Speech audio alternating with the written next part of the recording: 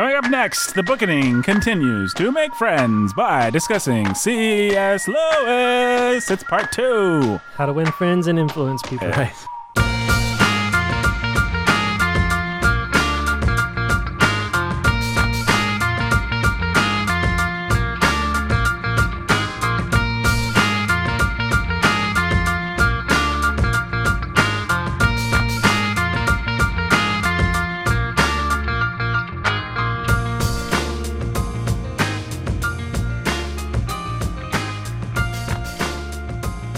Hey everybody, welcome to The Bookening. This is Nathan Alberson, your humble and obedient host, joining you for the second in a series of, I'm going to say at least 9, because we're not going to get to the books this time, but probably we will next time. We'll start with Lion the Witch and so on next time. I dare say the wardrobe. You just really depressed me because you said right before we started we're doing 3 episodes, and you said we're not getting to the Lion, the Witch, and the Wardrobe, and my mind processed. Like we're going to do 3 episodes, just like... before we get to... C.S. Lewis integrated paganism. I was like, oh man, do we really have to do this? No, we don't have 3 episodes. Just as the next episode that we're going to record in like an hour and a half. Will be the Lion, the Witch. And this episode is not going to just be... No. It's going to be more C.S. Lewis lovers. Yeah.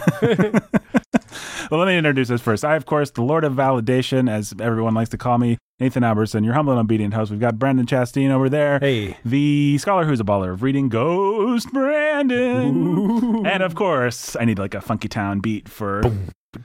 We got the Beastmaster Funky Town. Yeah, it's Pastor Jake Menzel, the pastor who's a master of reading.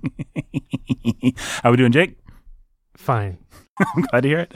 All right, guys, let's do it. Let's talk about this. Yeah. I wanted to start today, and we're not actually going to spend this whole episode just going, C.S. Lewis, because we did a lot of that last episode. But you're probably going to think that's what we're doing because we keep saying we're going to not say C.S. Lewis. Right, yeah. Methinks we doth protest too much.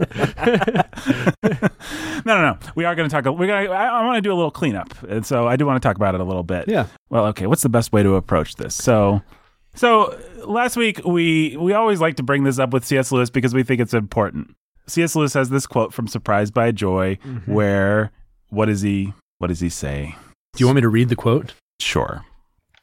Well, for one, and this is something that's throughout his all his writing, because it comes up in Mere Christianity too, where he just doesn't want to speak. He has his reticence and hesitance, however you want to call it, to speak on sins that he says he doesn't suffer from. Mm-hmm. So he starts the chapter out by saying... Let me just set this up a little bit more. We are going to get to baggage here in a minute, folks. And so I think if you're waiting for us to say some really nice, positive things about C.S. Lewis, I at least plan to say many of them in baggage because C.S. Lewis is important for me. I really like him. Yeah. And he's been very important for me. Yeah. I just want to make a little space to talk about what's bad about him, I guess. So and there's plenty. But there's plenty that's bad about a lot of the authors that we like. Yeah.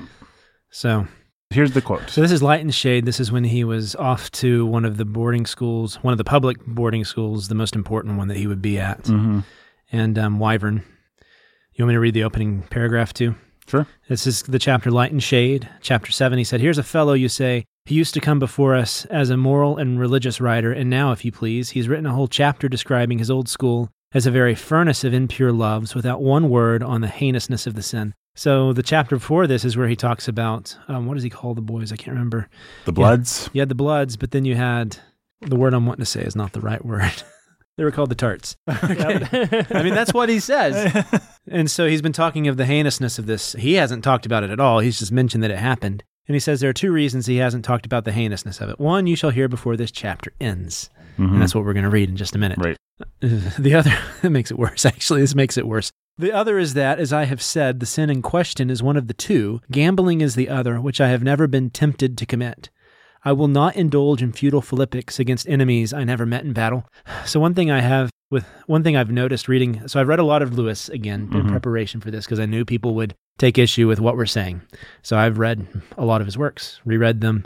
And one thing I noticed in Mere Christianity and Weight of Glory and God of the Docks, a lot of these things where he's defending Christianity, is he can be very soft when it comes to actual sin. He admits that there is such a thing as sin, but then very soft when it comes to actually dealing with it. And you see that here. So it's a problem. Mm-hmm. So here's the other reason. So the one is he doesn't suffer from this sin. The other, and this is his defense of this sin and why he hasn't spoken about the heinousness of it. So if you're a discerning reader, the way you're supposed to view this, the tone of this is his defense as to why this sin is not as heinous as people typically think it is. Okay, so as long as we're on the same page, he's defending the non-heinousness of a fairly vile sin. So here we go. If those of us who have known a school like Wyvern dared to speak the truth, we should have to say that pederasty, however great and evil in itself, was, in that time and place, the only foothold or cranny left for certain good things. Yikes. It's a bad start. It was the only counterpoise to the social struggle, the one oasis, though green only with weeds and moist only with fetid water, in the burning desert of competitive ambition. In his unnatural love affairs, and perhaps only there, the blood went a little out of himself. Forgot for a few hours that he was one of the most important people there are. It softens the picture. A perversion was the only chink left through which something spontaneous and uncalculating could creep in. Plato was right after all. Eros, turned upside down, blackened, distorted, and filthy, still bore the traces of his divinity. And I'm wondering why Harvey Weinstein's lawyers haven't gotten a hold of this passage yet. Well, yeah, that's what I was going to say is you put that exact quote in the mouth of literally anyone not named C.S. Lewis. Put that quote in the mouth of Harvey Weinstein. That's exactly who I was thinking of. Yeah. And everybody is through the roof. We'd be flipping out. They'd be flipping out about it. And people wanting to defend it and say, well, he's just a good Augustinian who understands that all sin is just a perversion of something good. I just want to start talking about the violence of the action in the most explicit terms I possibly can, which we can't do on this show. But I want to make people sit and imagine little boys being forced to do horrible, horrifying things. Yeah. And then read the quote again and make them read the quote out loud and then make them repeat back to me what he's talking about explicitly. Yeah. And talking about having the touch of the divine or divinity. Yeah. I mean, my goodness, people, you can't excuse that. I don't care who you are. Yeah, it's inexcusable. And I think maybe pederasty meant something back then. Maybe these are people who don't have any children. Yeah. Who don't have any little boys.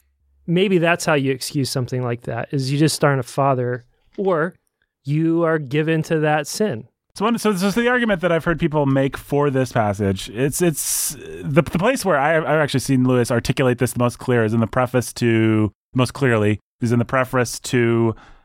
Screwtape Letters, where he talks about how the devil is not the perfect opposite of God. The devil is not perfectly evil in the way that God is perfectly good. The devil is a perversion because the devil has many... He's a derivative. He's a derivative. He has many good qualities, such as existence, such as intelligence, that are basically in and of themselves good things. And so if you follow that argument, you can see how you get to even something like pederasty is a perversion of something good. And that's basically true. That's basically true. The Satan Except has not... Sorry, go ahead. I mean, that's the point he makes in Mere Christianity. That's what sin is a perversion of a good drive. And he makes it's an impulse put to a bad use. And as I recall, it's somewhat helpful in the way that he talks about it in Mere Christianity. As a younger Christian, when I read that book, it's been a long time, but it's... you can go through the 10 Commandments and you can do this. The desire to worship, you shall have no other gods but me. There's a desire to worship. And you're going to worship the true God or you're going to worship false gods. Right. Sin is a perversion of the worship of the one true God. You go through every single thing down that list. Do not commit adultery. Well, there's sex and marriage. Be fruitful and multiply. And then there's adultery and every perversion downstream of that. There's don't steal. That's provision. That's... there's all kinds of ways that you can take that angle, that view of looking at sin and understand sin. And it could be helpful to think about that. I like in Screwtape when Screwtape and the other devil are talking about how say they've never created a pleasure. Their engineers have been working on it, but actually all their pleasures are derivatives and fakes. And so there's interesting points that C.S. Lewis, and I think helpful points that he makes with this same thematic material, but it's disturbing when he takes it to this extreme. I mean, I don't know. What do you want to say to that argument? That's all he's getting at. He's not saying... he himself said it fetid water. He said it's bad. See, if C.S. Lewis is... Yes or no, Brandon? C.S. Lewis thought that this was a bad thing. Yeah, I mean, he says it's... I think let's be as objective as possible. C.S. Lewis said it was a bad He said it was a bad thing. Yeah, he says it's a bad thing. He says it's green only with weeds and moist only with fetid water. So these are bad things. These are bad things. And yet he wants to make space for the idea that there was some transcendent. That's what he's arguing. Well, a trace of the divine. So what does that mean to say that there's a trace of the divine?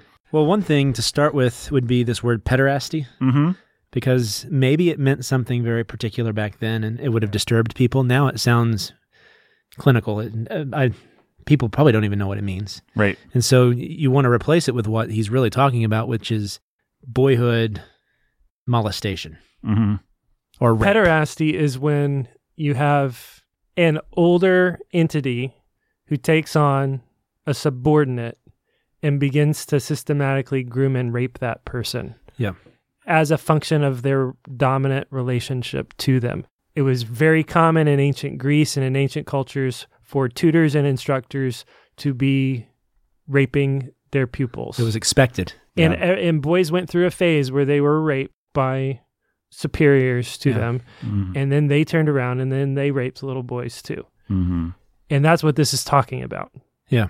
And so here Lewis is, and remember how he starts this chapter. He says he doesn't want to talk about the heinousness of the sin. Mm-hmm. So instead what he does is he ends up finding space to defend it. Right. Because he says here, in his unnatural love affairs, and perhaps only there, the blood, because Lewis has a big beef with the social hierarchies that were at Wyvern, he hates that. That's like the thing that he hates more than anything. And you see that. Make no mistake, pederasty is how you establish and maintain the hierarchy. Right. Yeah. It's the key. Instead, what he sees here is that in like it's a very academic turn to look at it this way. He's saying that in pederasty, where you would expect it, that thing that he hates to be on display the strongest, if he really hates that hierarchical, because that's a thing he hates. We saw it in that hideous strength. Right. That's what, is it Mark? Mm-hmm. That's what he finds when he goes to Oxford. And so he shares in that hatred that Lewis has of that sort of inner circle clubbing. Well, and if we want to do Lewis full justice, I would say his hatred of pride and the kind of arrogance that comes with academic achievement and that comes with a certain kind of social standing is one of the most, maybe this will sound like I'm belittling him, but I think it's charming fact of C.S. Lewis. Like, he hates stuffy schoolmasters. He hates all the parts of Narnia where he's like, in Narnia, you wear clothes that fit well, not clothes that are itchy and stupid. Yeah, that make no sense. College, he's like, and his section, I don't like his theology. I hate his theology of hell and of a lot of the way he understands sin is just bad.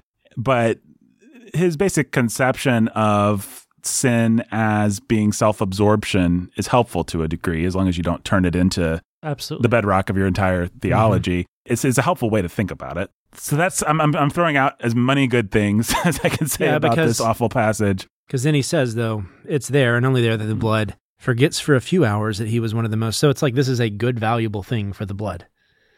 This horrible It's a moment of transcendence. It's the only opportunity he has. The only opportunity he has for a moment of transcendence is when he's raping his subordinate. Yeah, and so the critics want to say that this is an Augustinian moment. Right. That he's borrowing from Augustine. Yet, if I remember... The critics of our point of view. Yeah, and yet, if I remember My City of God right, C.S. Lewis does not defend what was going on in the Roman... Augustine, does not defend what was going on in the Roman bathhouses or try to defend the Socratic gymnasiums between the philosophers and little boys. Of course not, yeah. And so there's something twisted about what's happening here. And it is telling that at a point where he could actually address this as sin, right, biblically, instead he turns to where he always turns in these moments. He turns to Plato and the Greek or Roman gods. Mm-hmm. And this is what we'll see over and over again with him. He tries to humanize one of the most vile and perverse things that people do to each other. Well, and also, so step one to... Sodomitic rape. That's what we're talking about. He tries to humanize it. But of young people. Of boys. Of little boys. Of minors.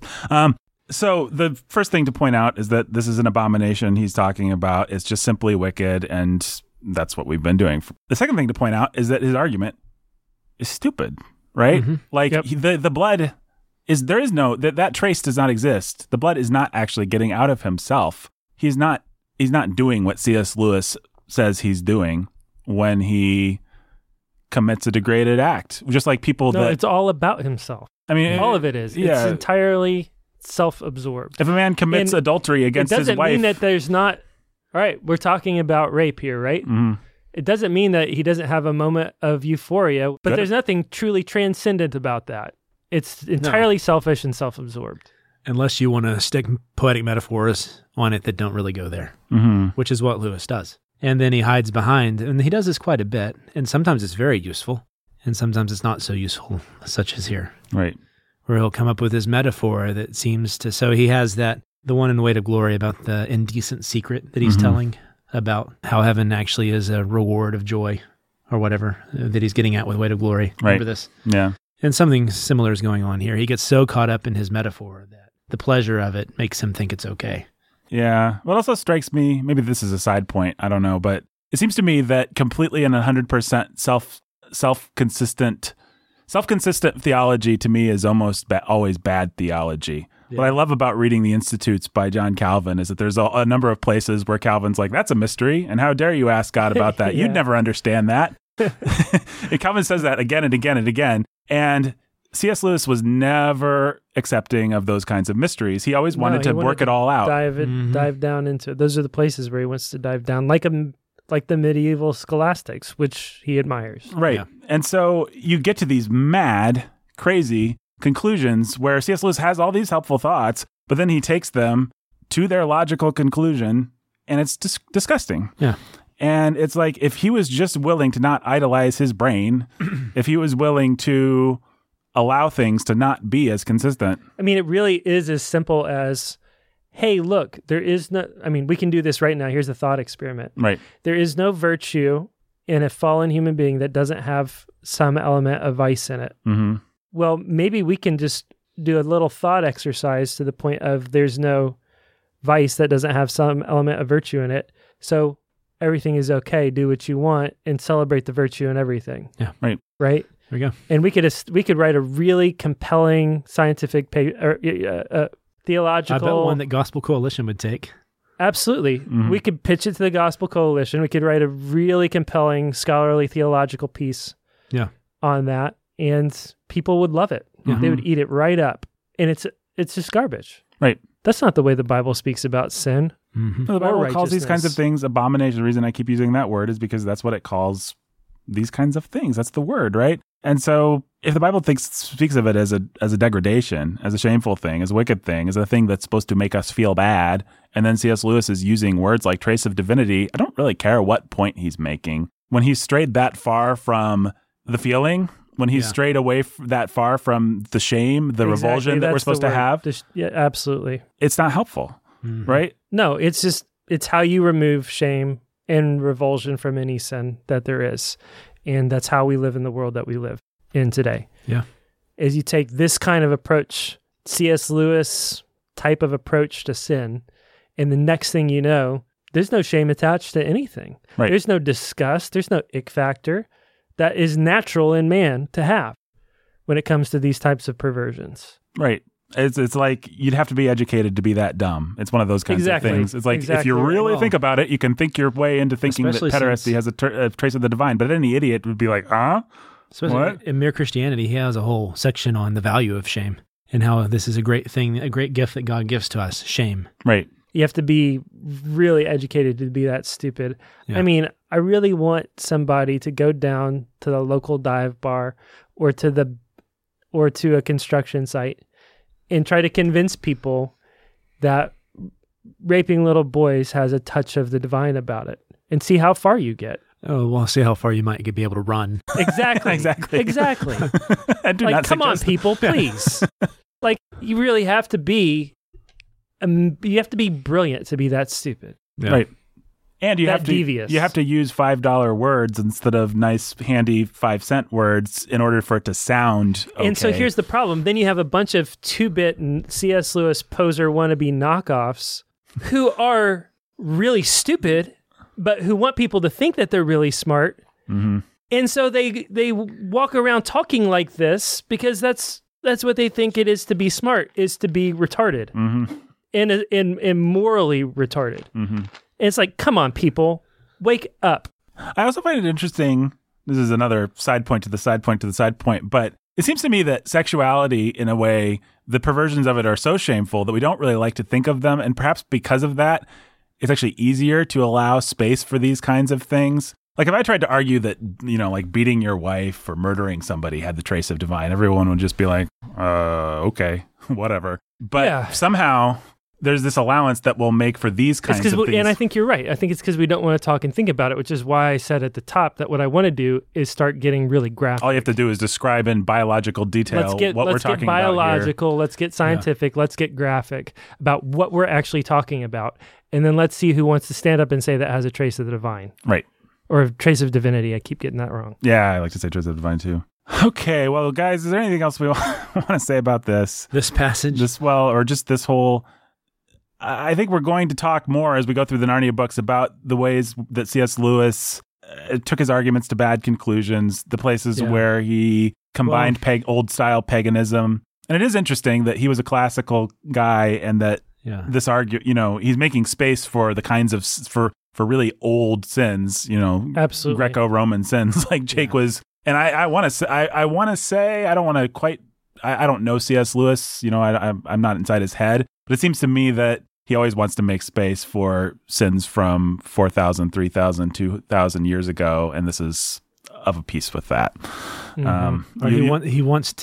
He wants to harmonize paganism with Christianity. Yes. Which is a drive from when he was young, when he got his first taste for Christianity through the Norse gods, Asgard, all that sort of thing, when he saw the northernness and the longing that he got from Phantastes. It does show some maturity. Say what? The longing that's a wanting? Yeah. The wanting that's a... the wanting that's longing that's a having. Yeah, and he says that. Longing that's a having. But to be fair to Lewis, the people get that out of Surprised by Joy. Mm-hmm. But that quote comes before his conversion. Yeah. And he's talking about this desire that he had when he was young and how God used that to then save him. And I found it really telling that... Can I read the last paragraph? Please. Yep. The what in conclusion of joy? For that, after all, is what the story has mainly been about. So a lot of people, like this guy who wrote that article, I'm assuming, for Christianity Today, and people who want to say Lewis has shaped the way they look at their hedonistic lifestyles of Christianity and all that, they really cling on to this idea of joy that Lewis has. Mm-hmm. And after reading Surprised by Joy, I'm like, well, maybe these people don't know how to read. Because here's what happens. But what a conclusion of joy, for that, after all, is what the story has mainly been about. It's been the most telling thing in my life, and it's shaped everything since then. And I figured out that God is my longing that's a wanting that's a having. That's what he says? That's the phrase? No, this is what he says. To tell you the truth, the subject has lost nearly all interest for me since I became a Christian. Go on. I cannot. I thought this. I put that's. Brendan made a little triangle. That's reserved for like the things I want to remember. Yeah. I cannot indeed complain like Wordsworth that the visionary gleam has passed away. I believe that the old stab, the old bittersweet, has come to me as often and as sharply since my conversion as at any time of my life, whatever. But I now know that the experience, considered as a state of my own mind, has never had the importance I once gave it. That's how Lewis ends this book, by saying that now all the people who say this is like the defining principle of their life is like, it's whatever. Yeah, get over it. I moved on. So should you. That's fascinating. This is a biography, first and foremost. Mm-hmm. He's telling how God used this desire for something to save him. I have issues with it. Yeah. I think it brought him to some very bad conclusions and places later in life. I think it was a weakness of his. He would always have this desire for this longing that he got from pagan mythology, and that would then color the rest of his thinking.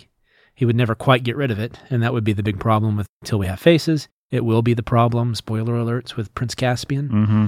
Yeah, it'll be the problem with a lot of the stuff he does, but it's where that Eros stuff comes from, I think. Yeah. Is this weakness and softness he has there, but also this softness that he just in general has about the way he thinks. He can be manly in his thinking, but he can also have some academic softness. And this, are we ready to move on? Yeah. Yep. To wrap up what I was doing with T.S. Eliot. Yes. Remember him? Oh, yeah. That was a thing. Oh, let's not forget about the hoax. We had a cliffhanger. Yeah, we'll go back to the time, hoax too. What I was doing with T.S. Eliot is you have two fascinating cases here of people who became converts, who were fairly late in life with an academic career already started, And they were radical, famous converts. C.S. Lewis, if you read Surprised by Joy and just watch his life, he had nothing to lose. Nothing happened to him because he became a Christian. Right. It was a fairly easy transition for him. He already had J.R. Tolkien. It was actually the thing that it would have been surprising had he not become a Christian, given the friends he had. Right? Does it make sense? Mm-hmm. Mm-hmm. And so, and he was already bent that way with his mythology and stuff like that. You can see why he would become a Christian later in life. Now, you could say that's because God provided for him these friends and these books as he was a child, and I'm sure that's what his defenders would say. But here's the thing, the difference with him and T.S. Eliot. I think a lot of Christians are wary about T.S. Eliot largely just because of his reputation as a modernist poet. Yep. T.S. Eliot, in his later life, he wrote a lot of plays, and then he wrote a lot of wonderful cat poems. That's what he did when he was a Christian. Right. And he became the head editor of Faber and Faber, and actually was the one who published A Grief Observed by Lewis. And That's interesting. They didn't really have a deep friendship, but they respected one another. T.S. Eliot actually had something to lose when he became a convert. Virginia Woolf said, "You're dead to us now," right? He was a part of the Bloomsbury group. He was a part of the Lost Generation. He was with Ulysses and Mrs. Dalloway. The Wasteland is the fundamental text of modernism. He was the modernist God. So when he decided, when God saved him, when he became a Christian, there was a lot at stake for Eliot, and he lost a lot. He really did. He lost his reputation as someone that was worth listening to. It shaded how they treated the Wasteland, all his earlier works. It was ruinous for him. And that did shape the sort of, he was a very modest man. There's not a lot and he stopped, very similar to Lewis. We don't have a lot of his letters after he becomes a convert, which is interesting. That is interesting. I just think that that's a fascinating story. We have these two men placed side by side. One of them actually did have a lot to lose. Lewis talks a lot about losing in the cross and stuff like that, but T.S. Eliot actually had to do it. Mm-hmm. He actually lived through it because he was humiliated because he became a Christian. And not humiliated in the sense that he was embarrassed, but publicly they humiliated him. Mm-hmm. And so I think a lot of the softness and stuff I think Lewis would have been helped by having to have had that sort of thing happen to him, to actually had stakes to him becoming a Christian. Mm-hmm. It wasn't just while he was on a bus riding past the Wallabies and he decided, "Oh, you got me, God, checkmate." Right. Which is kind of how he puts it in Surprised by Joy. I was the most unwilling convert ever in England, or at the time. I mean, something along those lines. And it's got this like triacly, sweet tea and biscuits, Beaver's house quality to his conversion. And I think that a lot of these things, like this unfortunate passage in Surprised by Joy, a lot of the softness to his thinking, a lot of this willingness to mix his pre-Christian day thinking with his now converted thinking, it really would have been saved had he had to go through that sort of deep humiliation. Yeah, that's interesting. There was something at stake for what he was doing. Mm-hmm. That's how T.S. Eliot ends up fitting. There you go. Hurrah. And speaking of which, I just decided, Brendan obviously is chomping at the bit to talk about T.S. Eliot, so the Cats movie, that's going to be our big chance. We go see. I watched that trailer. We go see the trailer. We go see the movie. It's got this wonderful fur technology, digital fur technology, DFT. Amazing actors, and you got your Taylor Swift and your Idris Elba, and singing a wonderful. And did you love James Corden?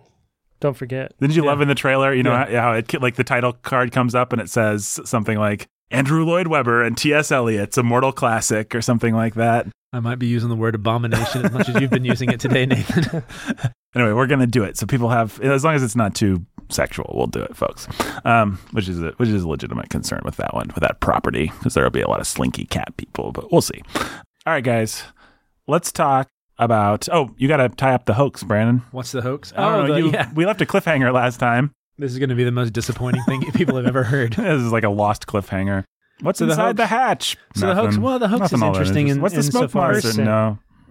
Nothing. The person was inside the hatch. What's the island? It's purgatory. One of the something. best characters inside the hatch. Yeah. Desmond? Was Desmond in the hatch? Desmond was in the hatch with a whole bunch of food and stuff. Yeah. We had the classic episode where Hurley has to decide what to do with the potato chips. And he eats it all. That's pretty awesome. A great classic of modern drama. That was a good episode. What can we do with the fat guy character? Well, I know. He'll have to decide the fate of a bunch of potato chips. He ate them all.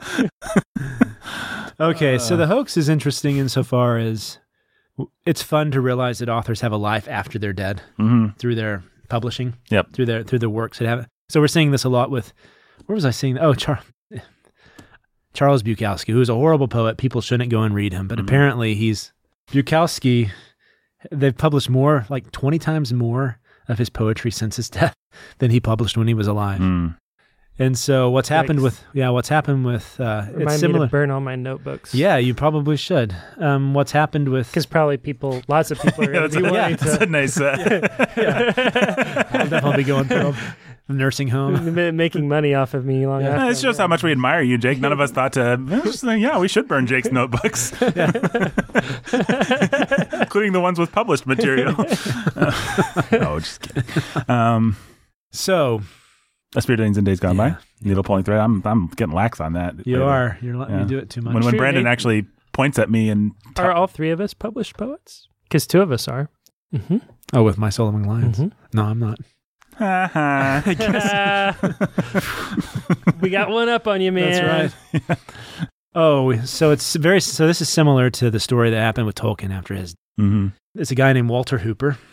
And he was an American who came to England and became friends with Lewis towards the end of his life. And Lewis asked him to be a secretary. And so Hooper agreed and was his secretary. And this was just like a year before he died. This was right after Joy died. And Hooper, being a good American businessman, took the opportunity to then kind of nose his way into being the trustee. Hopefully Walter Hooper's not listening to this. But is he still alive? Oh, yeah, he's still alive. And I mean...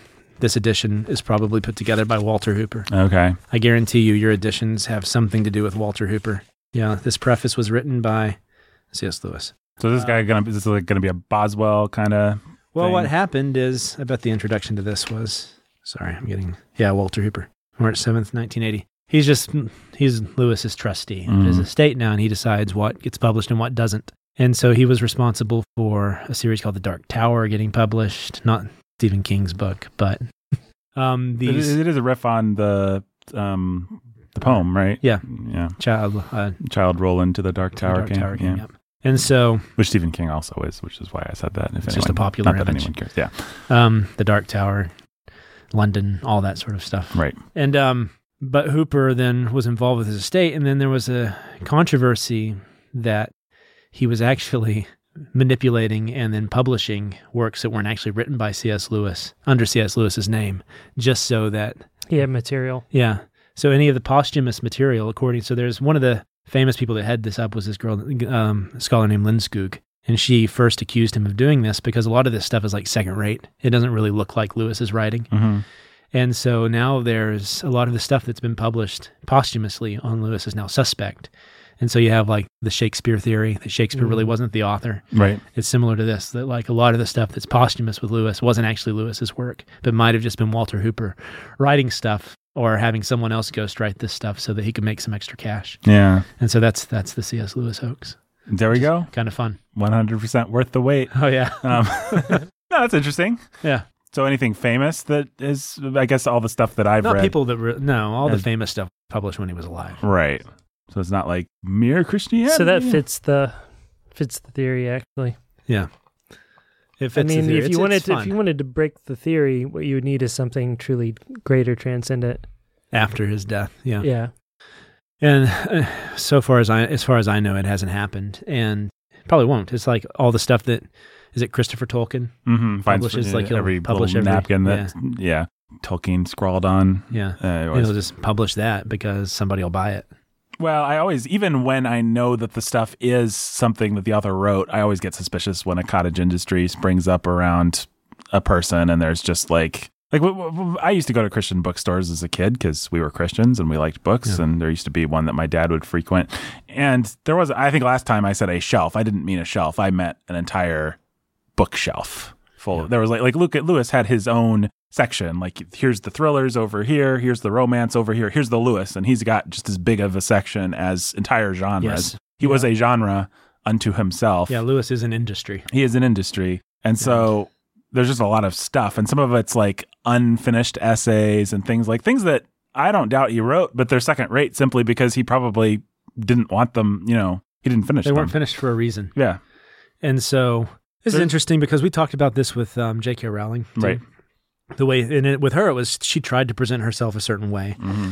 And then you have all these other ways and so that trying to figure out who the author is as a public figure is often very difficult. Right. And I think that's where a lot of people misunderstand when we talk about the autobiography of the author really matters. Mm-hmm. What matters is like the way the morality of the author has coming through in the book. Right. You can figure out who that person is also in the book. Like it's often not, we could see everything wrong with C.S. Lewis without realizing that he was enchanted by Asgard in the north as a young boy. Right. It's not surprising once you figure that out. It's like it actually fits what some assumptions you've drawn. But all it is about realizing you're engaging with a person who wrote this book and not feeling like you have to take everything on face value. Yep. And that's the problem a lot of people have with reading that way. I don't know why people have a problem reading that way, but a lot of people do.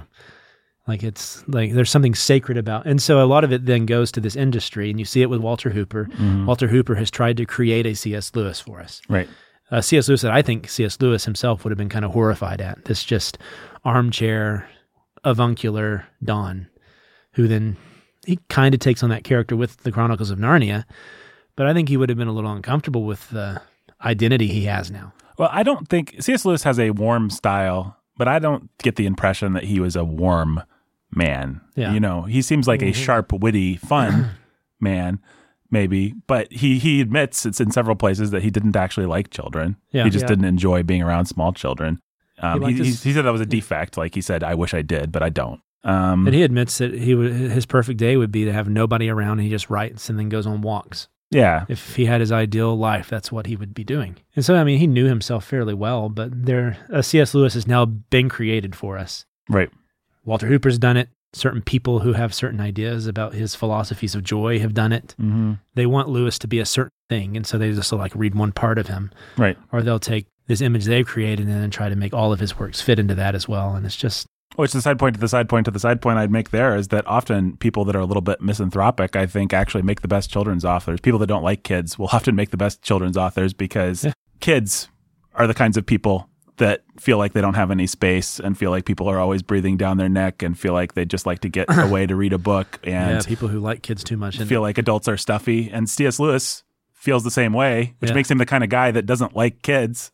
But, but it also makes him a very charming children's author because he understands exactly the selfish ways that kids feel. Instead of creepily talking to them about how that he understands the childhood imagination. Yeah, no. Come over and look at my crashed plane with me, little boy. Yeah, what's that, Little Prince? I'll tell you who else is like that is Roald Dahl. Roald Dahl just hated everybody. He was a virulent racist and a horrible man and miserable to get along with. Everybody hated Roald Dahl that knew him. And I think it makes him a really charming children's author, actually. He really gets what's hateful about childhood. Maybe that's the cynic in me, but I think there's some truth in that at least. Yeah. Guys, what's that sound? It's the baggage plane. Nope, it's the airplane indicating baggage check. It's the baggage plane. Can we call it the baggage plane? Why not? We've never identified this airplane that goes over every week. The airplane that carries the baggage. It's the baggage plane. That's actually how Brandon became Ghost Brandon, is some baggage dropped out of the plane and hit Brandon and killed him. But this plane, what it indicates, folks, is that it's time for baggage check. And this is a Narnia-wide baggage check, C.S. Lewis baggage check. Baggage check, of course, the part of the show where we talk about the baggage that we bring. Jake, what baggage do you bring to C.S. Lewis? I'm the best. Pretty awesome. Let's see. I read The Lion, the Witch, and the Wardrobe in Mrs. Woodall's third grade class in public school at Hebron Elementary in Evansville, Indiana. Very nice. And I loved it. Third grade, you said? Third grade. I loved it. I was enchanted. I was charmed. It was just a part of our reading curriculum that year. And I convinced my dad to buy me the whole series, which I did. And which he did, rather. She did. And I read through them all and loved them and tried to get my dad to read them and made the little box set sit on his nightstand for a really long time until he made it disappear. Your dad's like, I'll show you a little magic. Eventually, you'll forget about this. I never forgot about it, Dad. Yep. I know what you did. I would always see it sitting, and I would always ask, and then one day it was gone, and I knew that he had just made it disappear. And I literally haven't seen that box set since. He might have thrown it away. But I was just super excited about it. I loved it. What'd you love about it? Well, I think one of the things that I loved about all literature as a kid was it was an escape, and it was just an especially rich escape for me. And maybe my first real experience of that being in third grade. I mean, Goosebumps books don't give you the same kind of an escape that Narnia does, this whole fantasy world and these wonderful adventures. And so I think I credit C.S. Lewis with my early love of reading. And Just in general? Just in general, yeah. The first books that I found to be really excellent, dare I even say the word transcendent. I mean, when I read the books, even though I've watched at least one of those stupid Disney movies, I have to admit that some of that movie's contaminated some of The Lion, the Witch, and the Wardrobe, but the rest of the books, I still have all of my childhood memories of what Narnia is and what it looks like and what these places are. In a way that very few things I have read have remained sort of undefiled like that. Right. Or are as vibrant and real and alive. So it's kind of a really big deal. Very possibly there would be no bookending, at least in my future or my life, if it hadn't been for the Chronicles of Narnia. So that's that. I didn't know anything else about C.S. Lewis until I became a Christian and read Desiring God. Oh, by the way, before you get there, let me ask, were you were you cognizant of Narnia as allegory, as Christian allegory when you read it as a kid? Do you remember? I think I think I was aware of Aslan as Jesus and the whole parable of the whole allegory of the death and resurrection of Aslan. I think that wasn't lost on me even then, even though I had been in and out of church and I'd been in enough to see and make those connections. Yeah. Right. Then you read Desiring God. I think that's actually part of why I was so excited about it, was like, I thought my dad would be excited about this sort of Christian thingy. Mm-hmm. You know, hey, look at this thing that's actually, That's interesting. I don't know. Yeah. And then I read Desiring God when I was 17 or 18. The first chapter of which contains the analogy from Weight of Glory about this child by the sea. Yeah, and it has a couple other quotes about just worship and praise in general, and from various places, reflections on the Psalms and other little spots that Piper uses that were really helpful. I remember buying a bunch of. It took me a while to figure out or to like realize or accept that it was the same guy. Right, that's interesting. That was the author of these beloved childhood. That I thought that was super cool, and then I bought a bunch of his philosophical works and never read them because I didn't really care. I looked at them and I realized that there wasn't any Bible in them. Yeah, and that he was being really cutesy philosophically, and I didn't have any patience for that. So have you read Mere Christianity? I've never read Mere Christianity. I've never read. The first thing I bought was a box set. It was like Mere Christianity, The Problem of Pain, and probably The Four Loves or something. It may have been Screwtape. I did read Screwtape. Screwtape's good. Yeah. Yeah, and it may have been a fourth one, like The Four Loves or something like that. But yeah, so there's that. And then I've reread Narnia a couple of times since then. Read a couple of the books to my kids. I actually haven't read the whole series to my kids. What seems to have happened is that I'll read like The Lion, the Witch, and the Wardrobe every couple years, and then like other kids will just start reading the other book. Yeah. I'll just let them go and live in that world on their own. Because they're really on a low level. Yeah. And so... That was surprising how low a level they are when we coming back to them. I'm sure we'll talk about that. But. Yeah, but not unsophisticated in the thought and in some of the sentiments that are in there. No, it's well done. And yeah, so like Ian, who is going to be in second grade, is reading Prince Caspian right now. And he's going into second grade, and he's reading Prince Caspian. And Ian's bright, but I don't think of Ian as being exceptionally bright for his age. But I think that's the level these books are on. Interesting, yeah. I mean, and Peter's rereading, I think, Don Shredder, which was my favorite as a kid. But yeah, other baggage is just, I mean, coming to Narnia, I just have, it's all love. Right. I have some C.S. Lewis baggage just around, the kind of things that we've spent time talking about. So I won't believe Long-time listeners will know you like the space trilogy. Or yeah. It might even be out of this galaxy. Out of this galaxy, perhaps. It's just that hideous strength. No.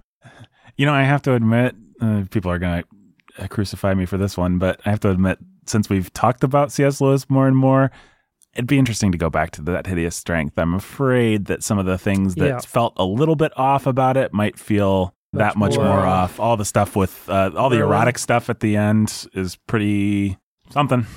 I don't know. The Oyarsa or whatever he calls them. Yeah. Doesn't Venus come down and she's like... Yeah, that's what I'm talking about. Yeah. El Dios. Yeah, the El Dios. That's it, yeah. That's Lewis's word for his god, alien... Angels. Angel people. Or angels, but it's just his way of bringing pagans back in. Any other baggage you'd like we need to know about going into this? For you, Jake? I don't think so. No, I'm sure specific things will come up for all of us as we go through the book. Yeah. Brandon, same question? You had the weirdest smile on your face. My great-grandfather was killed by a bunch of C.S. Lewis books falling off the back of a van. So that could explain some of my... You just hate. Yeah. It turns out this is where we decided this whole podcast to get revenge. They were pushed out by a boy dressed in a Cupid outfit. Yep. So. How's that for a touch of divine? That's what he said. Take me to Psyche. Say hello to Psyche for me.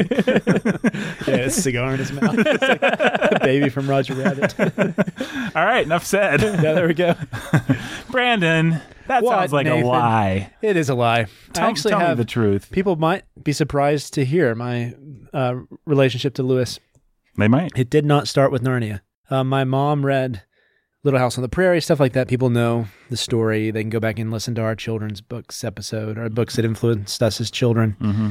My relation to Lewis really started with a friend. My best friend when I was right before high school, through high school, his name was Andrew Helms. And we had a relationship very much like C.S. Lewis and that friend of his, Arthur Green. We realized that we both kind of liked the same things. We were both into the same books. And then he introduced me to C.S. Lewis. And so first he introduced me to Chesterton. I read some of Chesterton's fiction. And then I started reading some C.S. Lewis too. So I think the first Lewis I would have actually ever read was probably the Space Trilogy. So I really liked Perelandra at the time. Where I really started to fall in love with Lewis was his literary criticism and his thoughts on books. So I remember when I was in high school reading Preface to Paradise Lost, and that just really helping me understand what I thought about literature and how I thought of it, and even how I thought about literature. So Jake has a very spaced out look on his face right now. Is this the most boring introduction to C.S. Lewis anybody could ever have? Yeah. I think it is pretty boring introduction to C.S. Lewis. I'm glad it worked for you, Brandon. It worked for me. What I was remembering was how when I looked at Mere Christianity and some of the more philosophical stuff, I actually was thinking about how simplistic and like obvious so much of it was. Yeah. And just boring. Yeah. That's what was going through my mind when you saw my spaced out look. Well, in high school, we had a good teacher, and I had a good teacher in high school. Hang on, folks. I'm going to have a little love for Mere Christianity when we get to mine. I don't have hatred towards it. What do you... People are like, the thing that changed my life, they're saying it's boring and stupid and simplistic. It was used by God. The thing that brought my conversion. Yeah. I know. There are people out there, and we love you. And you're not wrong. It probably did do that. I reread Mere Christianity last week and found it helpful. I'm sure there are lots of helpful things in it. You're patting C.S. Lewis on the head here. Good little boy. I'm glad. Usually I'm the condescending jerk in these things. But, I read the Chronicles of Narnia as a youth. And what the heck does that mean? What's a youth? I read the... I'm trying to remember. You put on your jodhpurs and your little... Okay, I said that word, Nathan, because I'm trying to remember. Was it before high school or after? And I can't quite remember. It didn't have that big of an impact on me. Mm-hmm. So in Surprised by Joy, he talks about the baptism of his imagination was Phantastes. Right. And so for my best friend growing up, he had a lot of the same tastes as Lewis. He loved those old Norse myths. In fact, Norse myths. In fact, now that we're talking about it, I think that he probably was just reading a lot of the books that he saw C.S. Lewis loving. Sure. And so he read these things because he wanted to be taught by Lewis. I think that's what was going on now that we say this, because he did read a lot of the Norse mythology, and he read then Fantasties, and he's the one who introduced me to that. Comparable to the Fantasties for me would have been War and Peace. Right? It did the same thing for me. The baptism of my imagination came about when I was reading War and Peace at the age of 7. All right. Comparable to the kazoo for me was a cello. Take that out, David. Oh, never mind. Whatever. People hate me already. I never really understood music until I began to understand the intricacies of Bach. Yeah, that's right. Comparable to the Beach Boys was Handel. My whole point being that I had a very different taste than what was... Yes, Yeah, indeed. you've noticed. Yes. No, not even higher taste. It's just, it wasn't better. It wasn't for fantasy and sci-fi. Smarter. Right. That sort of stuff. Yeah. There's no way of digging myself out of this hole. Nope, not on this show. But one thing that one thing I loved about Lewis was that he approached literature, his literary criticism. He really loved the books he was talking about. Mm-hmm. And he loved the concepts he was talking about when he was talking about books. And I think that he made me want to go into literary studies. He and Chesterton were two of the people that really had that influence on me. And so even though the point I was trying to make was even though I didn't love the books that Lewis loved, he was still very helpful for me in loving books the right way. Yeah. Does it make sense? That makes sense. Mm-hmm. So I came upon his experiment in criticism. And so I read a lot. Yeah, oh, fine.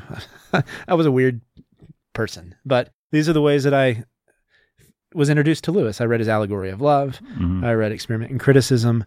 I read these books where he prefaced to Paradise Lost, and these to this day are still my favorites. I love these books. Is The Discarded Image, and they've been helpful for me in just having a clear way of thinking about books and a clear way of writing what you think about books. Lewis has been very helpful there for me. I think I kind of had the same relation Jake has had to his other books, like The Four Loves and Mere Christianity. Even I always thought I really wanted to like books like The Great Divorce. I really did, but I never did. I never could quite like them other than just being kind of curiosities. In a similar way that I never could quite get myself to like Chesterton's fiction. Mm-hmm. I always really wanted to. Have you ever had books like that? Oh, yeah. Where you'll even you'll even tell other people you like them so much that you convince yourself that maybe you do because you feel like maybe there's something wrong with you. And the fact that you don't like these as much as you should. Have you had this? Yeah. And then that was my relation to Lewis's fiction. But when I read the Chronicles of Narnia, finally, as a youth, I remember loving them, but they weren't such a part of my childhood that they were like fundamental metaphors and images that I have from childhood. Cornerstones. They're not cornerstones like that for me. Take that for what it's worth. I've read them now to my children. It's very similar to what Jake says. We'll usually read the Chronicles of Narnia. You mean The Lion and the Witch? Yeah. Good grief, Brandon. We'll read The Lion, the Witch, and The Wardrobe once every other year. Mm-hmm. Sometimes we'll leave out The Wardrobe. I paused there. Yeah. We're The Lion, the Witch. Sometimes we won't even put in The Wardrobe. But we usually won't get much further than that. Maybe that's just my laziness as an evening reader to my kids, or it could. But whatever. We've only ever made it partway through the Lord of the Rings too. It's not like a saga. Yeah. In the same, it's not one big epic story told over 7 works. It's 7 stories. Boy, did the publishers want you to think it is, though. They sure do. But it's 7 stories that all take place in a world and involve mostly the same characters most of the time. Yeah. And so there's some flexibility there. Yeah. Yeah. If my kids, we get done reading The Lion, the Witch, and the Wardrobe, and my kids are like, yeah, I'm going to go on and read, what next, Dad? That's good enough for me, Yeah. And so, he's been a great teacher as far as being someone who loves literature and the study of literature. Mm-hmm. And that way, he's been a curiosity when it comes to fiction and a not so great influence when it's come to the way that I think as a Christian. He's been a not so big influence. Yeah. Okay, right. Like the Screwtape Letters, all those books that a lot of people will lean on as like that was the book that shaped me and made me into the Christian thinker I am today. Those weren't fundamental for me. Right. I would even say orthodoxy was more important to me than those, but even orthodoxy wasn't that important for me. So, classical people. But well, so for us, my baggage, my mom read us Narnia when I was a kid. And she must have done it several times, and it's all mixed up in my brain. I know there was a period where I really resented it because I just didn't want to have anybody read anything out loud to me at all. I just thought that was lame and stupid, and why are you wasting my time, Mom? And couldn't we be playing video games or watching a movie or something like that? So Narnia kind of has that place. But then I know I also liked it because it stuck with me. I know the stories really well. Going back, I've now reread Lion, the Witch, and the Wardrobe in preparation for the podcast we're going to do. And it's like, I know every beat. I know all the lines of dialogue. I know exactly what's going to happen. It's not just like I know the general outline. It's like, I could tell you, Santa Claus is going to show up here. This is what he's going to say. These are the gifts. This is the thing this is a little joke he's going to make about the sewing machine. And then I just know the book, especially that one, just cold. Like, I just know it. It's a cold book, too. Yeah, and it's cold, yeah. And folks, okay, I don't think I'm going to be able to give people, I thought I was, but as I think about it, I'm not going to quite be able to give them just the guy that unabashedly loved Mere Christianity and Screw Tape and Four Loves and all this stuff. But I think I read them all the the ones that Jake got in his 4-book set, whichever ones it would have been. And I found that those books, I found his apologetic stuff, his theological stuff, pretty helpful. But I think in thinking about it now, what I really admired and why I kept going back to it was a matter of style, actually. I really, really liked the way that C.S. Lewis wrote, the metaphors that he used, the ways that he expressed himself. It was just a tone and a tenor and a kind of voice that I liked living with. And so I would go back and I would reread Mere Christianity and again and again and again, not because I thought the arguments, as Jake says, are very simplistic. Not because I thought that they were so darn wonderful, and they were particular touchstones that I just needed to understand my spiritual journey to read again and again and again. But I just liked the way that C.S. Lewis wrote about them. If you want to, me and Brandon, I don't think Jake was there for that one. We taught a class where we went through the Weight of Glory. I was there for that. Yeah, you were there for that. Just as an example of a great essay. And just the way that thing is put together, the way that each argument is built and the way that it builds and the way that the paragraphs lead into each other. It's it's a masterpiece. Yeah, it was one thing I forgot with my context or my baggage. Mm-hmm. As an undergrad, when I was trying to learn to write a good essay, because as a high schooler, I had learned to write okay essays. But then as an undergrad, you start hitting yourself head against the wall trying to figure out, okay, what is an essay, how to write one. C.S. Lewis was I would keep going back to his essays, trying to figure out how they work, why they work this way, and trying to think like. And like any truly great communicator, he makes it look really easy. You never catch him trying. Yep. I think a lot more than Chesterton, who was Lewis was self-admittedly a disciple of Chesterton. He loved Chesterton. Yeah. Chesterton is always wheezing up the hill like, here's another metaphor, here's another thing, I'm trying so hard. Lewis, you never catch him breaking a sweat. He just he's so clean. It can seem a little coquettish almost, a little womanly, a little like, dude, strain a little bit, maybe you'll get somewhere better. But in terms of just clean, nice prose in that sort of style that E.B. White was also a master of, you just never catch him straining for an effect. I always put those two together. I do too. Stylists too. I do too. And I think part of it's just that they wrote in the same era and their books tend to be laid out with the same typeface and the same kind of paragraphing and stuff if you get a collection of White or Lewis. But I just love that kind of prose. And so I would go back and reread. I don't know that I was conscious of it exactly, but I just feasted on the style of C.S. Lewis. I would say that Lewis and White are maybe my two favorite stylists. Yeah. I mean, they're just... Period. They're wonderful. I think I read, at a certain point I discovered in my youth, when I was a youth... what is that, Nathan? Clarify. I don't remember. So I'm just going to use some weird term that means nothing. I love you too. I love you too. I discovered Chesterton, and when you have grown up on Lewis and you discovered Chesterton, I would say it's kind of like you've been eating Salisbury steak all your life, and then you discover steak. Like in terms of... How condescending of you. It is kind of condescending, isn't it? But in terms of... We're just all being condescending here. In terms of English modernists that argue about scripture or that argue about biblical themes without ever using the Bible... Lewis is like Chesterton light. Yeah, he feels like Diet Chesterton. He just does. Yeah. And literally, as a human being, he was And Chesterton then everybody light. writing today is one form or another of C.S. Lewis light. Yeah, but seriously, does he ever quote the Bible? Lewis? Yeah. No. I don't think maybe he the does. Beatitudes or something like that. Reflections on the Psalms. Yeah, but then he quotes the Bible when he's about to tear it apart in the nastiest way possible. I would say Chesterton was a better thinker, a more interesting thinker.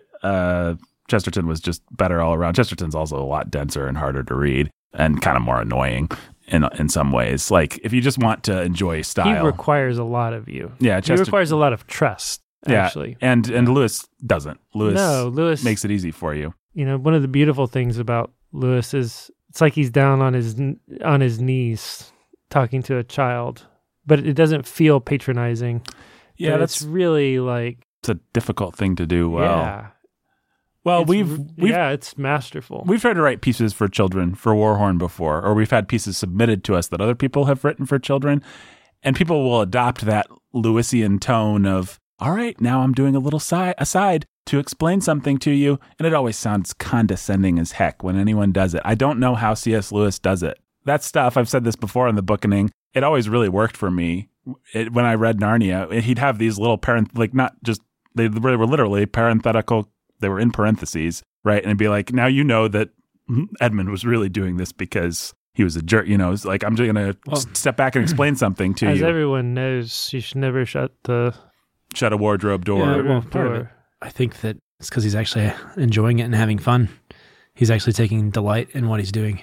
Yeah. He's not being condescending because he actually enjoys what he's saying. That's the other thing. I talked about this a little bit in that solo episode I did about Joseph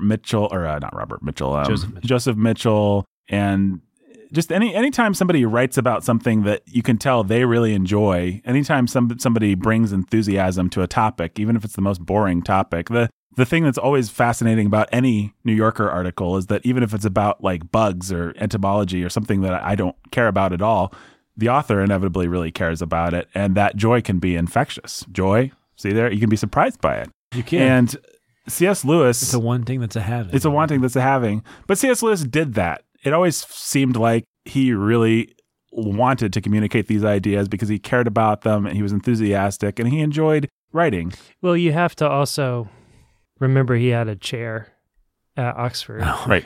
But you just like no. He had a chair. He had no pressure. Right. Yeah.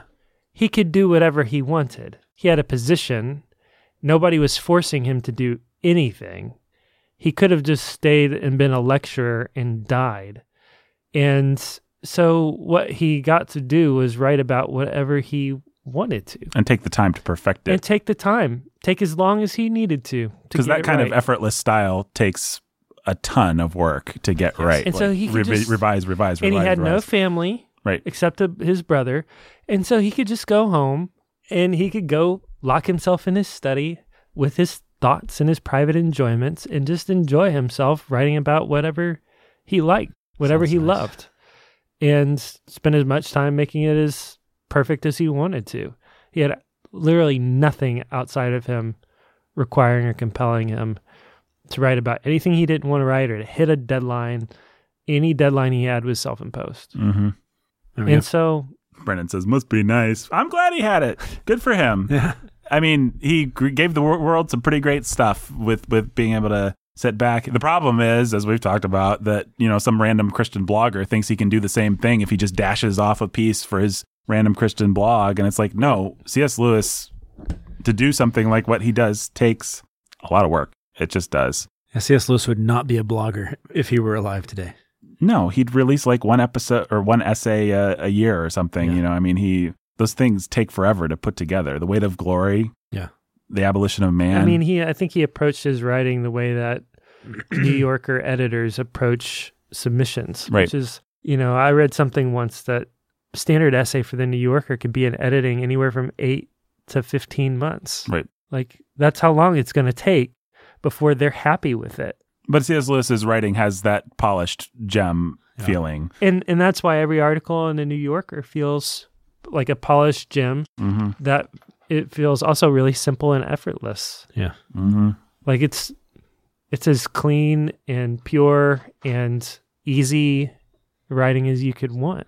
But that's why. It's because it's had the top, you know, literary expository writing minds in the world working on it for anywhere from half a year to 2 years.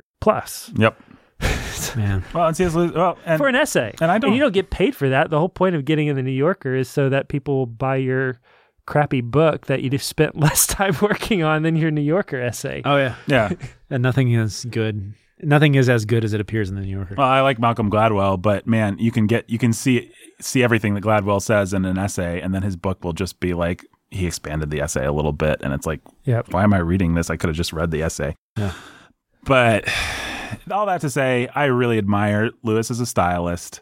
I think he's dangerous for someone to try and ape. We've talked about that a million times on the Bookening. But if you can learn how to work hard from Lewis and learn what great polishing can achieve, then that's fine. If you think that you can just dash off you can just be C.S. Lewis because you want to be, then you're an idiot. And if you want to imagine that C.S. Lewis dashed everything off, great, fine, good for you.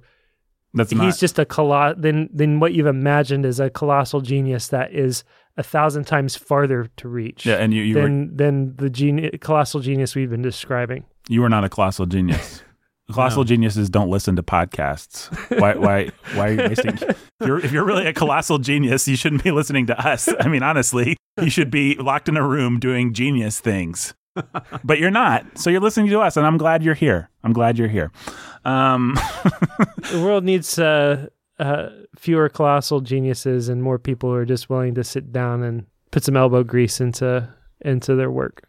Yeah. Yeah. And if you have the kind of job where you write and you don't have time to polish it up and make it as good as C.S. Lewis, that's fine. That's okay. We've got those kinds of jobs, and we write things and do podcasts. Or we just talk and we don't just take time to kind of dash things off. I mean, we're dashing it all off right now. Yep. We are three colossal geniuses. You're right. Yeah. Here, but I mean, not everybody can be us. Yeah, not everybody can. I mean, case in point, they're not on the podcast. Yeah, exactly. So all that to say, I could pick up Mere Christianity, I could pick up The Abolition of Man, I could pick up The Four Loves right now and just be entertained by the way that he writes, the way that he expresses himself, the metaphors that he chooses, the simplicity and the elegance of his style I really like. And there are certain ideas that stick with me over the years, and there's simple ones that other people have said before, but maybe nobody said better. Just the idea in Mere Christianity that people resent Christ. They say basically, Christ had divinity, so he was able to resist sin in a way that I couldn't. And C.S. Lewis says, okay, so if you were drowning, would you want the person to make sure they were drowning with you before they could pull you out? Or would you actually, it's good to have you for your savior to be stronger than you are. It's okay. Just that simple idea is one that I probably think of once a month. There's another idea. He talks about how embracing pleasure means dying to pleasure. He talks about how a boy imagines how great it would be to be flying an airplane around. Oh, yeah. And I've heard you use this metaphor a lot. Yeah. And when you actually become a pilot, you die to the first wonder of, oh, wouldn't it be great to soar through the sky? You die to that, but you achieve a quieter, more lasting, deeper pleasure, and you gain access to other pleasures. And so the process of maturation is really the process of dying to the things that you thought were so great so that you can find other things that are better. Yeah. And I think about that a lot. I thought about that a lot as I've been dating the incandescent Meredith. It's like the heart-throbbing feeling that I felt originally when I saw her the first time, and when we were in the first flush of passion. It's like it would be stupid to try to spend my whole life sustaining that feeling. Needs to die more mature, so that a more mature and more lasting and deeper love but also less surface exciting love can take its place. A statement that I stand by. A good statement.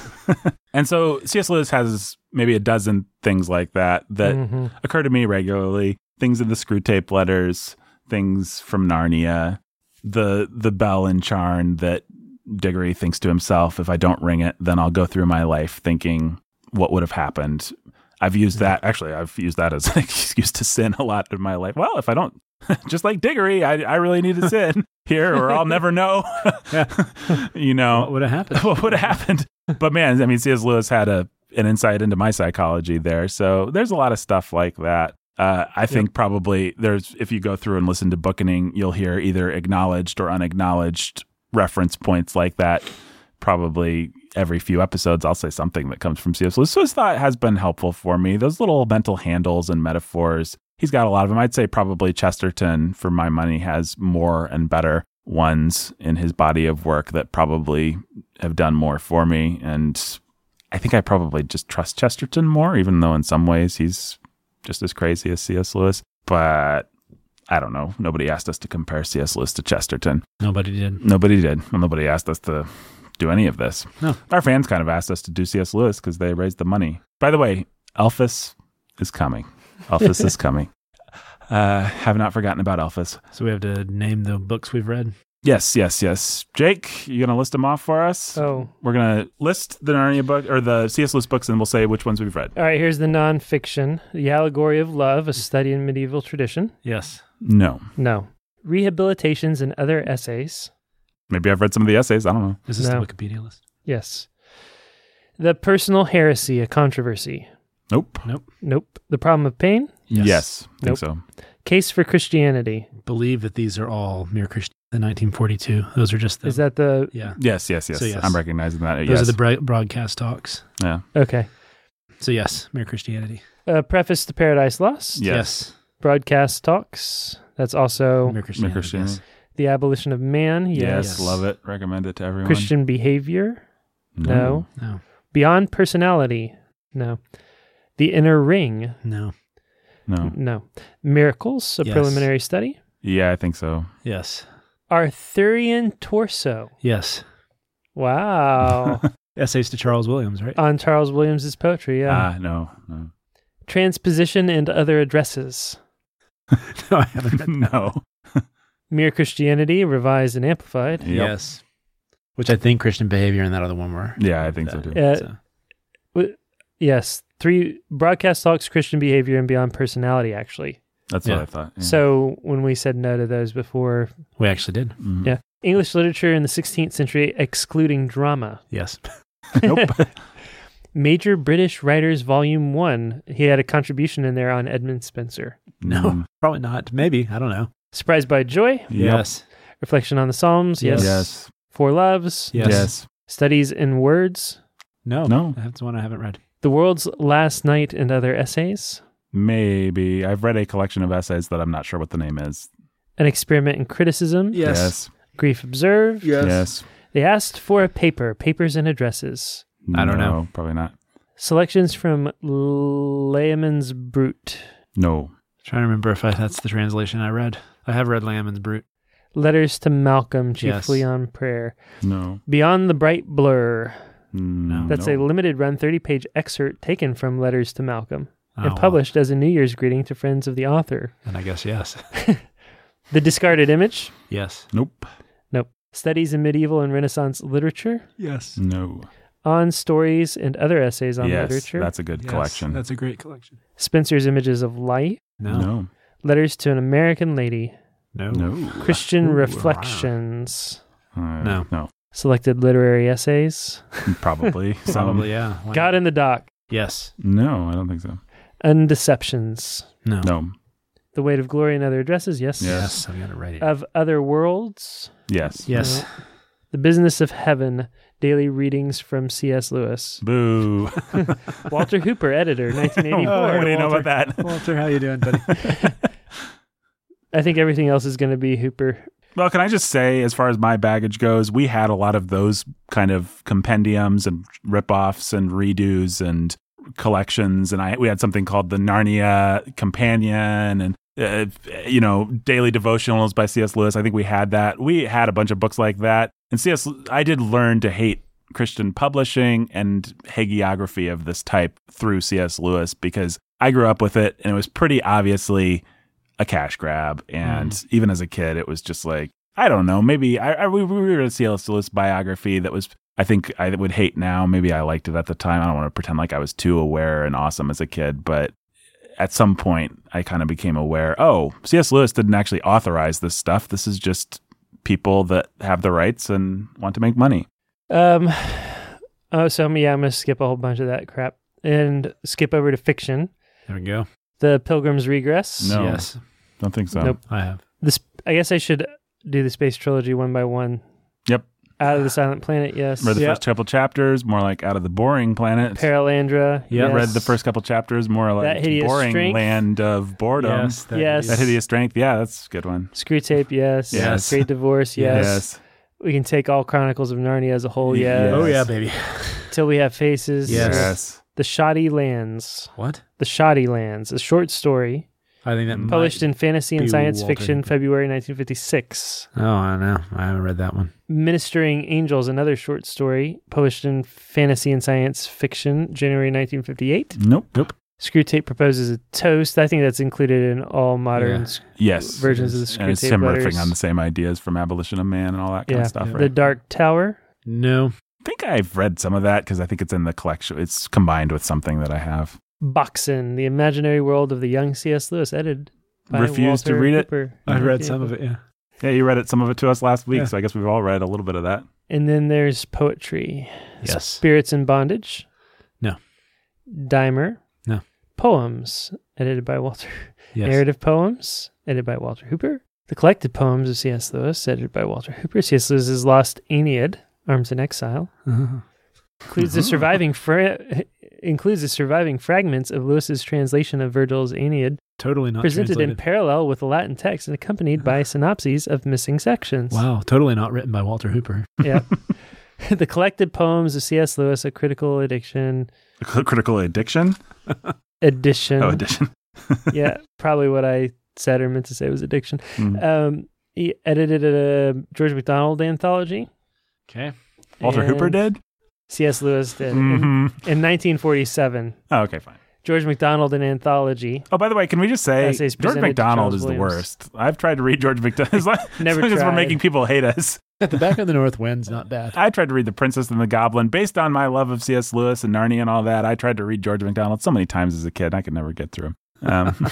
There you go. Throw tomatoes We at hate it. everybody. Yeah, whippersnappers. All right. Anything else of import there, Jake, or can we move on? Let's move on. All right. I want us, guys, this episode is going to be pretty long, but I want us to predict what we're going to think of the Narnia book. Read or print. We've all read them before. Me, probably over 20 years ago. Jake, how many years since you last encountered Narnia before this time around? Just a couple, or when you were a child, or when you were a youth, perhaps? So probably sometime in the last 5 to 7 years. Brandon, same question. What? What was the question? Sorry. When is the last time you read Narnia? Oh, like it's been within the last couple of years. Okay, so you guys may be able to predict this with more accuracy. What are you going to think of The Lion, the Witch, and the Wardrobe? I mean, I already can tell you that I know I'm going to like. Yep, I already read this one in preparation for this, so I can tell you. I think we probably all did. Okay, yep. So we'll skip that. Prince Caspian, have we all read that? Yeah. Recently? Okay. Voyage of the Dawn Treader, have you guys read that this time? Not yet. I'm in it. Okay, is it going to be one of your favorite? Jake, what are you going to think of the Voyage of the Dawn Treader? What do you I think it might still be one of my favorites by the time I'm done. I predict for me that I am going to like it, even though as a kid I thought it was the worst one.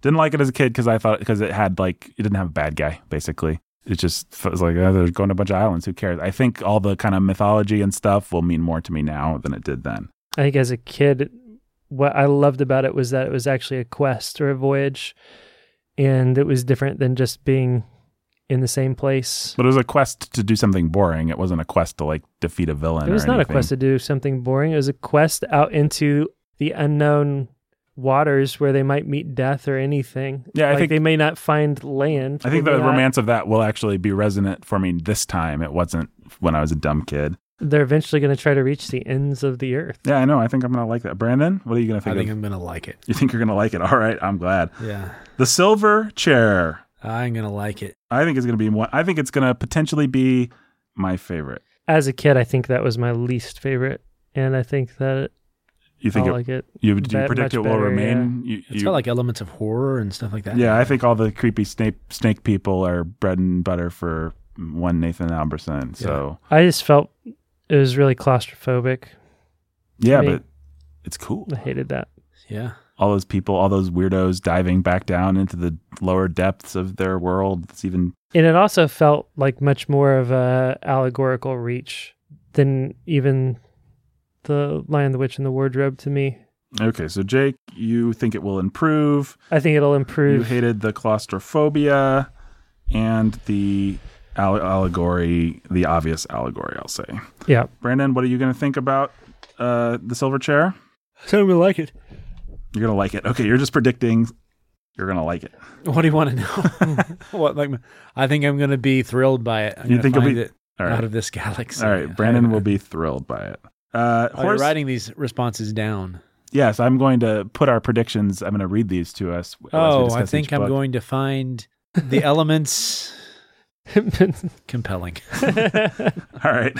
Wow. I find that sentence It's a compelling. bold prophecy. Yeah. The elements will be compelling. All right, we'll see. We'll see if the elements are compelling or not. Maybe they won't be. All right, The Horse and His Boy. I remember this was one of my favorites. Yeah. Yeah. I'm going to say it will remain a top tier Narnia book. I think it's going to be one of my I think it's favorites. top tier. I think as a kid I was a little disappointed that we weren't with any of our heroes. But man, I loved it. And then we had the cameo, and that was really cool. I don't remember the cameo. The Four. Shasta, That's they right. come to visit. That's right. Matt Damon. And then, Ben and then we all realized that Matt Damon and Ben Affleck are in this, So, and it's during this time. Yeah, and it's wow, crazy. that's really cool. all right, so I'm going to say Jake and me are both predicting this one will be one of our favorites. It's going to be top tier, Nathan. Brandon, Right at the I top. need you to take a little bit more interest in these predictions. This is going to be number 2. This is going to be your second favorite book. Okay. Yeah. There we go. That's what I'm going to start doing. All right, Magician's Nephew. This is my bold prediction. I'm going to say it was my favorite as a kid, and I think it's going to still be my favorite. I think The Magician Nephew will potentially be my favorite. I don't. It was my favorite as a kid too, Nathan. So, Brandon, do you think it will continue to be your Not favorite? as a kid, but As a youth. whenever I read it. Yeah, when you were a youth. When I read it Yeah, first. as a It youth. was not my favorite, but it was As a youth. As a youth. Oh, wait, Brandon, do you could predict it's going to remain Yeah, it's going to remain my favorite. the favorite? Okay. It's going to be number 1, number 2, then Silver Chair will be number 3. Don Treader will be number 4. This one, whatever it's called. The Lion, the Witch, and the Wardrobe's number 5. Prince Caspian's number 6. And then the one that we shall not name is number 7. The crazy monkey one. The crazy monkey. Where Aslan leads everybody through a barn door. I can tell. All right, so Jake, your prediction for Tash Magician's... devours somebody. Yeah. Jake, unlike most people that I've heard from, you actually didn't like or don't like The Magician's Nephew, right? Or have some problems with it. I just wasn't it. As a kid, I wasn't very taken with it. There's a lot I liked about it. I liked the pools. I liked the different worlds. I liked the Jadis origin story or whatever. The Jadis origin.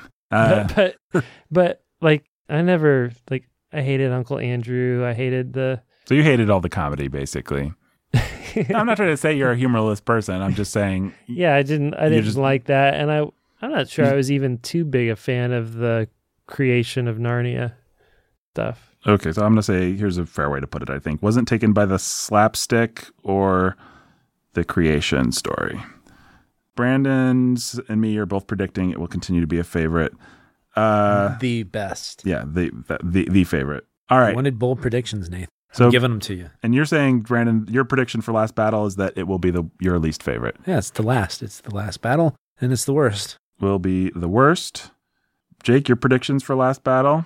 Yeah, I don't think we're going to enjoy that. But Okay, I'm going to make a bold claim and say we will like it better than we think. we think, but it will still be one of the worst. So it's not that bold of a claim. I'm doing prices right on you guys and saying, you say it'll be the worst. I'm saying maybe it'll be okay. That's it. I've got the predictions, bold claims. We'll be back next week with The Lion, the Witch, and the Wardrobe. Yay. Yay.